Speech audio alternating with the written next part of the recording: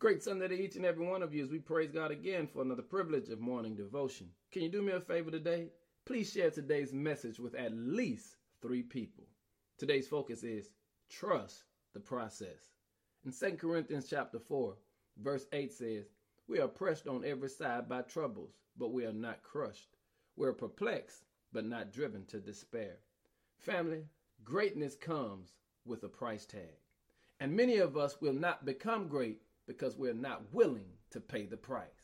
When you read the text says to us that God will use troubles to push us to greatness. I'll say it again. God knows how to use the troubles in our lives to push us to greatness. Notice what the text says. We are pressed from every side. Hello, but we are not crushed. In other words, God knows just how much we can bear.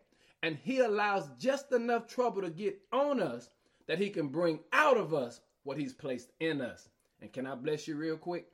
If it had not been for the trouble in your life, you would not know how strong you really are. So the Lord says, I'll use trouble to usher you into greatness. And then notice this, we may be perplexed, but we do not have to be in despair. In other words, we don't understand, but we still don't give up. And family, I want to encourage you today to hang on in there because God is not through with you yet. See, there's a process to greatness. And here's what you recognize. For we know all things work together for good for those that love the Lord.